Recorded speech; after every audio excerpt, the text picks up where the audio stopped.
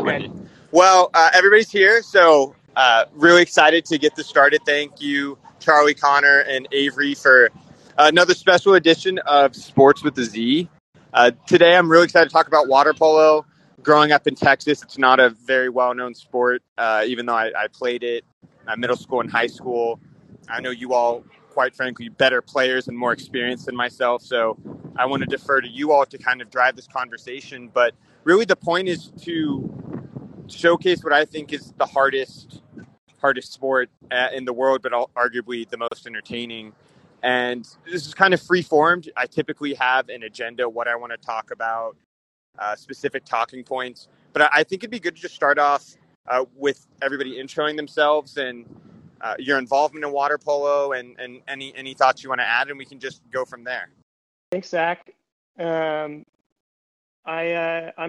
born and raised in the Bay Area in California, and water polo is pretty popular in the Bay Area and certain parts of California. And so grew up, like, swimming is a really, really popular thing when you're growing up, especially in the summers. And so a lot of folks kind of just kids dabble in water polo, and I stuck with it and started getting more competitive in high school, and then went and played at Stanford with Connor, and we'll talk more about water polo. I ran into some injuries later on, and that kind of took me out of the sport, but still love the sport and love following it and watching it. So that's a little background on me.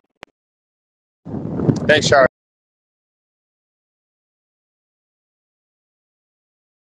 Connor, Avery, whoever wants to. Sure, I can jump in. So I'm from Davis originally, a little bit north of the Bay Area. I've been playing my entire life. My dad was and still is the high school water polo coach there, and so I've been around the sport my entire life and was attending practices since I was probably 6 or so. So, like Charlie, I did swimming and all the other sports growing up, but stopped all of them except for swimming and water polo in about fifth grade. But played club all through, elementary school, middle school, and high school. Made a couple of youth and junior national teams where I got to play abroad, which was really great. And then joined Charlie at Stanford, which was a great experience and a ton of fun. And then currently, actually, I still play for the Olympic Club out of San Francisco. So still involved. Can't really seem to let it go, but have no intention of doing so.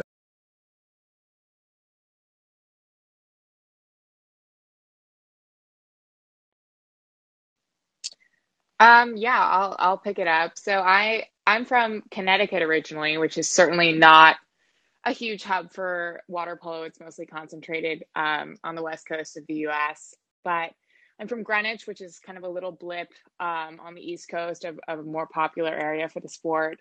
I got involved through just my summer club. I was on the swim team and then got asked to play on the water polo team for the summer club. And it happened to be that the coach of my summer club was the coach of the kind of competitive national club team in Greenwich. And so, ended up sort of joining that team from there and fell in love with the sport. It's just kind of a unique combination of, swimming and strategy and teamwork. And when I got to high school, had to make a decision to either stay at my high school and quit playing super competitively or switch schools and go to boarding school and continue doing ODP and things like that. And I decided to prioritize academics. So I ended up quitting, but missed the sport too much. And so ended up actually starting a team at my high school and becoming super competitive there. We ended up being sort of champions in our league after 2 years, which was awesome. And then when I got to Stanford, continued just playing club on the co-ed team at Stanford, and eventually ended up being captain of that team. And now I'm just a huge fan. Some of my best friends from school were on the varsity team at Stanford. And so it's my favorite thing to watch them in their professional careers now on the U.S. national team and in their different professional teams in Europe, especially. So that's sort of my background. Thanks, Avery. Thanks also, Charlie and Connor. I'll bookend that real quick with my brief history with water polo. Like I said, I played a little bit in middle school and high school. I'm from Dallas, Texas, as I'm sure most people know by now, where it's, football's king in Texas, and the varsity football coach was recruiting me to be an offensive lineman since third grade, and all I wanted to do was play water polo. And so there wasn't a lot of opportunity, but I was fortunately at a school where there was a program. We had a Romanian coach who was very serious, and he had played for the Romanian national team, and he kind of brought the program to St. Mark's, my high school, and really a lot of North Texas. We competed in private school and public school competitions because it's not a sanctioned sport in Texas. And my my high school team had a string about 4 state championships in a 5-year stretch. That said, whenever they would go to Junior Olympics in California, they could never even crack a top 20 team. So I'm excited to kind of jump into these conversations about the differences in the presence of water polo, East, West, mid America, and just get everybody's thoughts here. Just kind of a nice roundtable. Like I said, this will be pretty free formed. I guess I'll start off. Charlie, I'd love to hear, Charlie, you and Connor, about your varsity water polo experience at Stanford and what it was like for you all coming to such a rigorous program, and if there's just any stories or tidbits that you want to share that would be helpful for the audience to hear. Yeah, I can start maybe by going off what it was like when we first got there. And Connor, he played a lot more than me, and maybe he can talk about kind of what it's like after the first season, but or just whatever. But yeah, I mean, so Stanford is a quarter system school, so we don't start school until like late September. And so, but men's water polo is a fall sport, and so the teams report for duty in August, and so you're pretty much on campus for a month without any students, and really just grinding and training to prepare for the season. So you have a few weeks before any games start where you arrive on campus, you're in the dorms with the team, and when you're a incoming freshman, this is pretty intimidating period when you're just grinding 8 hours a day. You're playing with really grown men who are 4 years older than you, and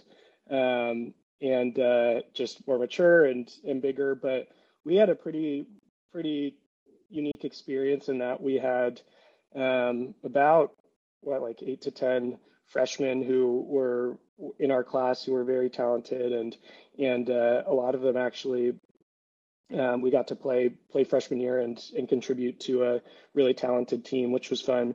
But that initial like hell week period, I mean, it's more than a week, but you're just getting your conditioning in shape and trying to get the chemistry down. And the level of play going from high school and club to then college is a big step up. And so it's a big transition going from high school and club to college. Just everyone's faster and stronger and bigger. But that time before everyone else came on campus was nice to be able to just only focus on water polo.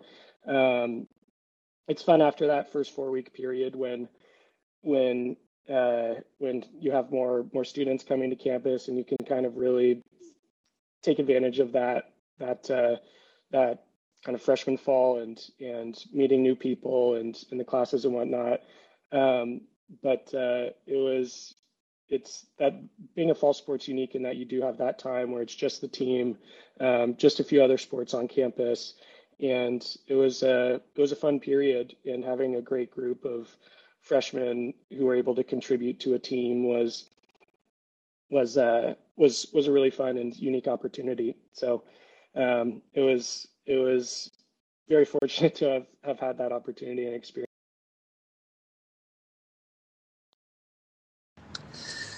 Yeah, I can jump in there too and echo some of Charlie's similar thoughts. Yeah, the transition was tough. I think the biggest difference, like Charlie said, you arrive early and then it's straight into not a hell week, more of a hell month. Sometimes feeling like a hell year, to be honest. But it's there's certain NC2A guidelines when it comes to the amount of time you can practice, and so Charlie mentioned like you'd have 3 or 4 weeks of practice before any game starts, and so as soon as the game starts, then the hours that we can practice a week are constrained to 20 hours a week. And so prior to that, like Charlie said, you could do 8 hours a day, or sometimes more, sometimes less. But really, just the volume, and then the fact that the game speeds up at such a rapid clip compared to high school. At the clubs that we played at and the high schools we played at, you're likely one of the top players, if not the top player. And so moving from that sort of secure position where you're comfortable and you know what to expect to something that's completely different is a lot to take in, and there's a little bit of a shell shock feeling. But something I noticed is that every year that I came back, got a little bit more acclimated to it, and so the surprise of it was maybe gone, but still, it's such an exciting time period being there before school, where, like Charlie said, that's all you're focusing on. And then I've mentioned it before, not on this particular show, but on another one. But like that first game where you've just been, there's nobody in the stands, but you're working out 6 hours a day sometimes, and then that first game where normally high school water polo is not the most attended sport, and so you have the parents and significant others who are in the stands, but then you go to a game where it's like the students are there, there's people that just like the sport that are there, and so the magnitude of that feeling is something that I really, really enjoyed and never really got used to. But still, yeah, it was really special. Also just the culmination of a lot of work and a lot of effort to get to that point. So it's pretty surreal. Thanks, guys. Really appreciate hearing that perspective. I know it's really unique, especially with Stanford being the strong collegiate water polo program. It's really interesting to hear about that transition, especially coming from already a hyper-competitive water polo environment of California. I'm going to pivot the conversation a little bit since we are having a little difficulty hearing you. Back to Charlie and Connor. I think the timeliness of water polo right now with the Olympics just having wrapped up, the U.S. finished sixth. And, I want there to be some continuity in this conversation. We were just talking about collegiate water polo, and obviously the direct connection there. There's Ben Howick on the national team, and I'm not sure if there's other people, and please correct me if I'm wrong. But what was your guys' overall thoughts on the performance, how we did, and if that is something that's acceptable? Hey, sixth, like that's great, or we should have done better. And is this something to build off of if it was a strong finish? Kind of free form here, like I said, but would like to get any thoughts and your personal perspective. Yeah, I can take a stab at it. I think, to be honest, like with the Olympics, every 4 years, it's hard to look at that because you have to think about like the age of the players that play, right? And so sometimes people will age out, and they turn some magic number where they don't bounce back from hard practices like they used to, and they are kind of forced to retire. And so, it's harder to look at it like in a long lens, but I think they're trending in the right direction. To your point, they are building upon something, because the previous Olympics was definitely disappointing, and the one before that I don't think was significantly better, and then '08 was fantastic and not expected. But then you look at all the players that were on that team, a lot of them were pretty old, very experienced, and they kind of put the time in, and so it kind of culminated to that point where they were able to pull off that second place finish. And that's a similar story to these other super talented teams that finished higher up. than us, and so I think it's a step. Like I said, I think it's a step in the right direction. I will not get too personal about my feelings on how things were played. I think they did a great job. But it's just tough to see because you have to also take into account, like, I think Charlie and I have talked about this before, but like people abroad who play for these teams like Hungary and Serbia, water polo is like a way for them to provide for their families and actually like a very viable option for them as a career, right? So they can spend all of their effort, all of their time going after that one thing. And it's probably maybe the best alternative for them. Whereas in the States, a lot of these guys, they have other options and other things. And so if they don't make this Olympics, or, they get cut for some reason, or maybe they just want to go to one to have it almost like a bucket list item, they're not maybe as inclined to be in it for the long haul. And so with that, you have new guys coming in every year. And so I think time will tell if this is a step in the right direction based on how many guys come back for 2024. But regardless, Charlie and I know a lot of guys on the team. There's actually 5, I think, Stanford guys that we know well and have played with that are on that team. And so, like I said, I think time will tell, and hopefully a lot of those guys come back for another. And Connor, on that point about, because I think that's really interesting about water polo being a viable career for these, European teams. It resonates with me a little bit with the discussion about soccer, why the U.S. men's national team for soccer has never really, I think, done that well in World Cups, international competitions. The discussion there is, people would rather, or the end goal for soccer is playing in college, whereas people will choose other sports like basketball and football where they can make more money. Exactly.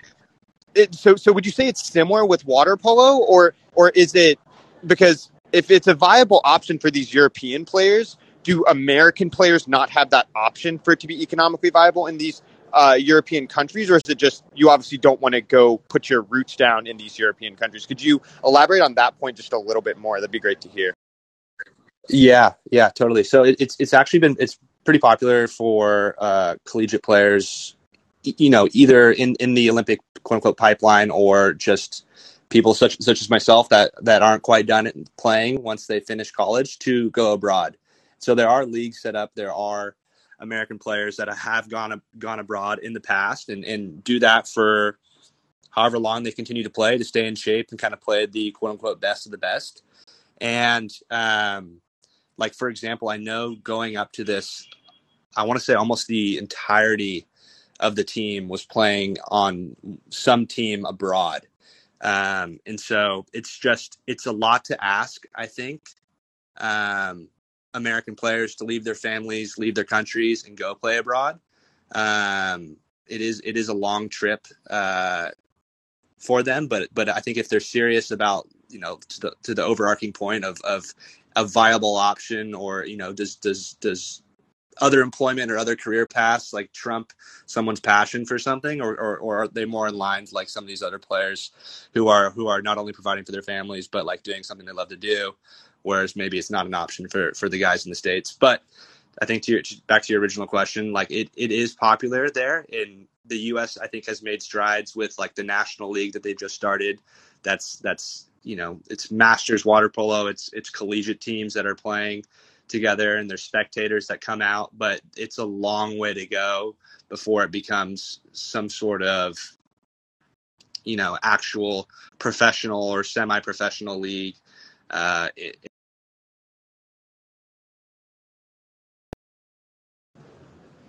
Thanks, Connor. Charlie, I didn't mean to take away from you adding in. Is there any thing else either before that point about the Olympic experience you wanted to?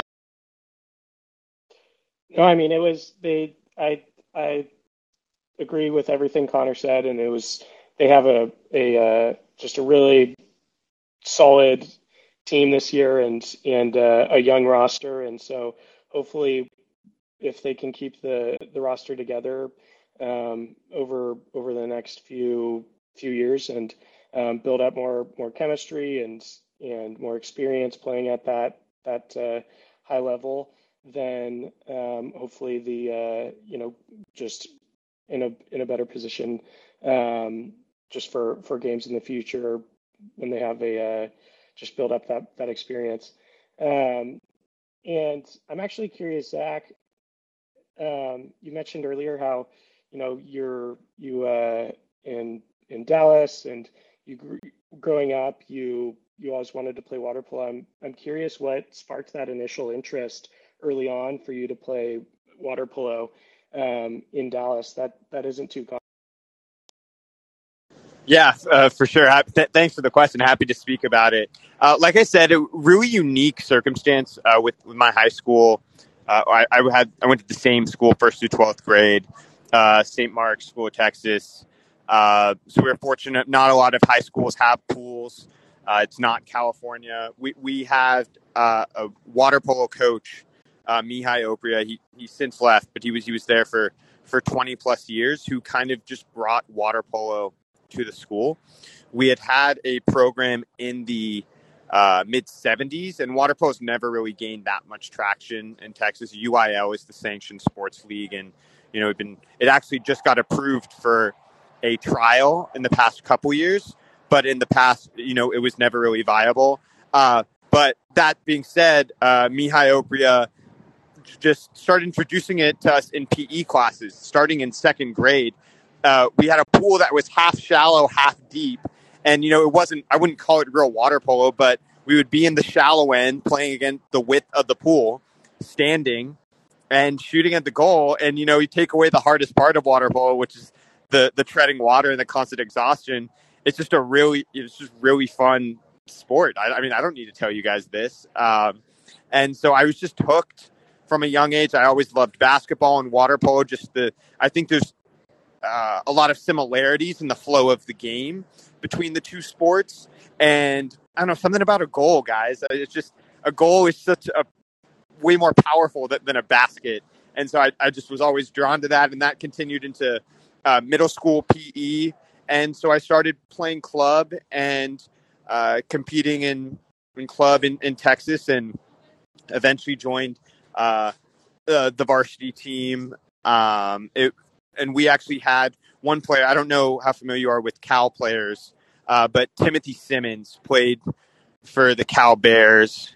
He was the year above me, so he was class of 2019. I don't know if you ever played against him, but he's probably the best player in our school's history. We had a couple guys, one go to Harvard, one go to Princeton, a couple others. We actually had the backup goalie for UCLA this past year, Chase Honecker. He went to my high school, so I think I was answering a little more than you asked for there, but that's kind of the story of water polo in North Texas and really the state of Texas. Because, sorry guys, it's been I'm still at the game. That's just in a nutshell what prompted that experience and what led me to pursuing water polo. That's awesome. I've actually played against him before. Really? Yeah. So, can you guys remind me what years you are, Charlie? You're 2017. We're the same age. Sweet. Yeah. So you guys know Tim. Tim Simmons was back-to-back state MVP, 2014 and 2015. We won back-to-back state championships with him. I was the grade below, obviously, and so we had a 3-year stretch where we had the state MVP. I don't know if you guys are familiar with anybody from East Coast schools, but we had Warren Smith, who played at Brown University. And so as involved as a Texas school can be in water polo, that was St. Mark's. And honestly, just the camaraderie around the sport.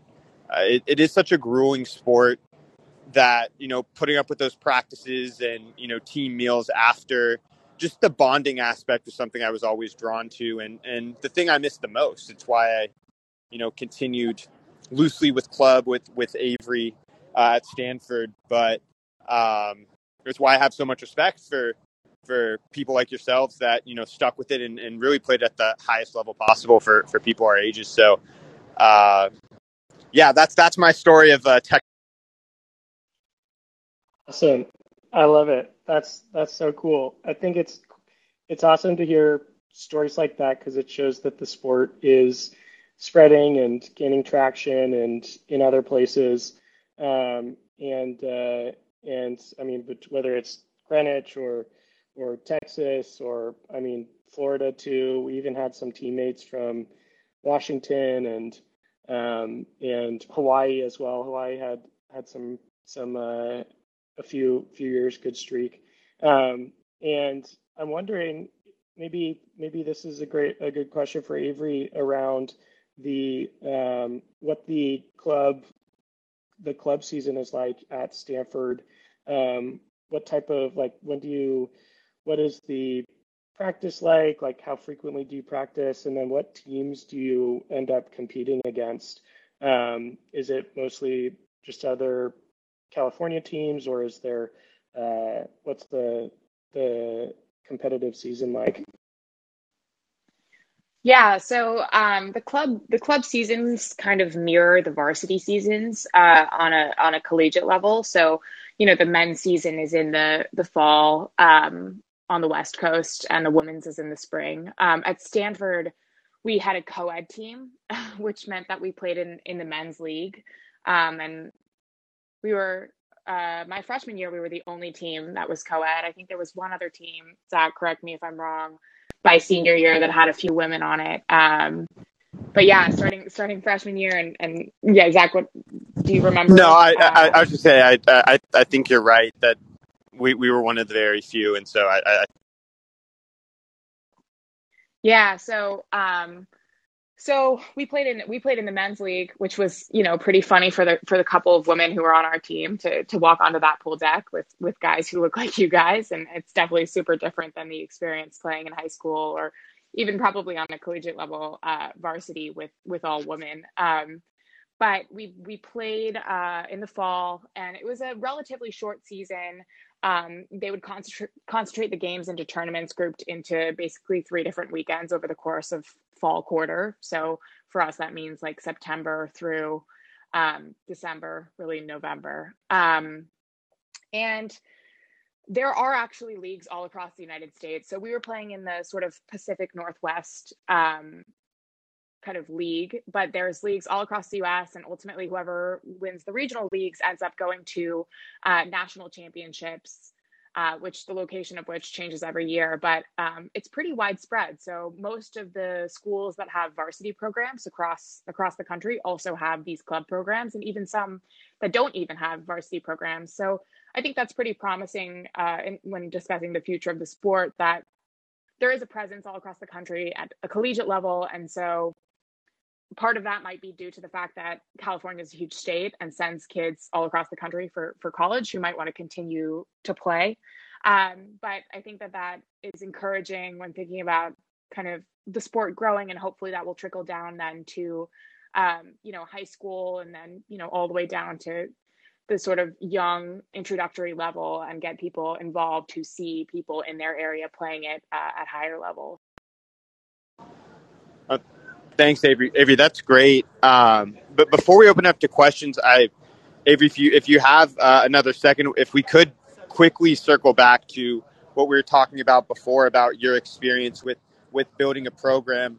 Specifically, it'd be great to hear if you think there's anything you learned from that experience about building a program or dealing with anything there that you think could be applied to the growth of water polo in the U.S. If there is any anecdote or lessons. Yeah, I think that the biggest takeaway for me was to approach it with a plan. I knew I really wanted to create the team. I still am super passionate about the sport. I think it's an amazing sport, especially for teamwork and just personal growth. But for me, a lot of the roadblocks that I ran into were people not understanding what the benefits of the sport are. And so I had to be really organized about trying to communicate that, especially to an athletic department that wasn't particularly open to the idea. And so, especially when talking about a women's team, there was a lot of discussion about recruiting. So at a high school level, water polo, and this isn't actually even just at a high school level, water polo is a super accessible sport for any any community that has a pool. So other sports require huge amounts of equipment and investment to be able to play, but water polo, all you really need is a bathing suit.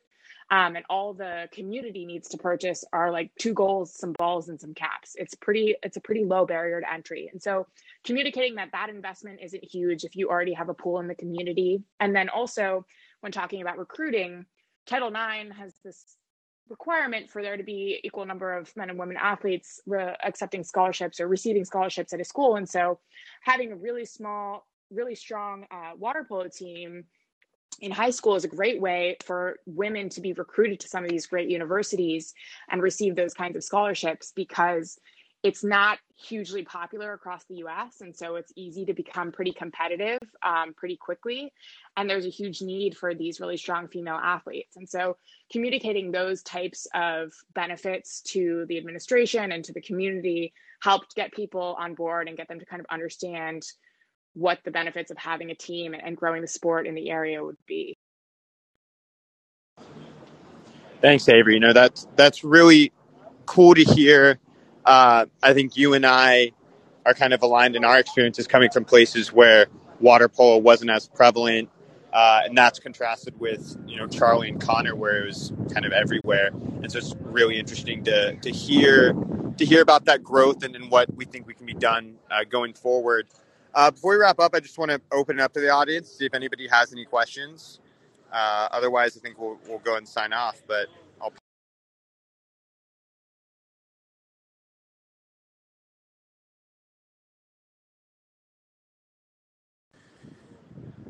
all right. Well, Charlie, Connor, Avery, this has been a blast. I feel we could have talked for a couple hours about this, but it's great whenever we can condense stuff and put it in a digestible way for people to listen to. But thank you so much for co-hosting this episode of Sports with a Z.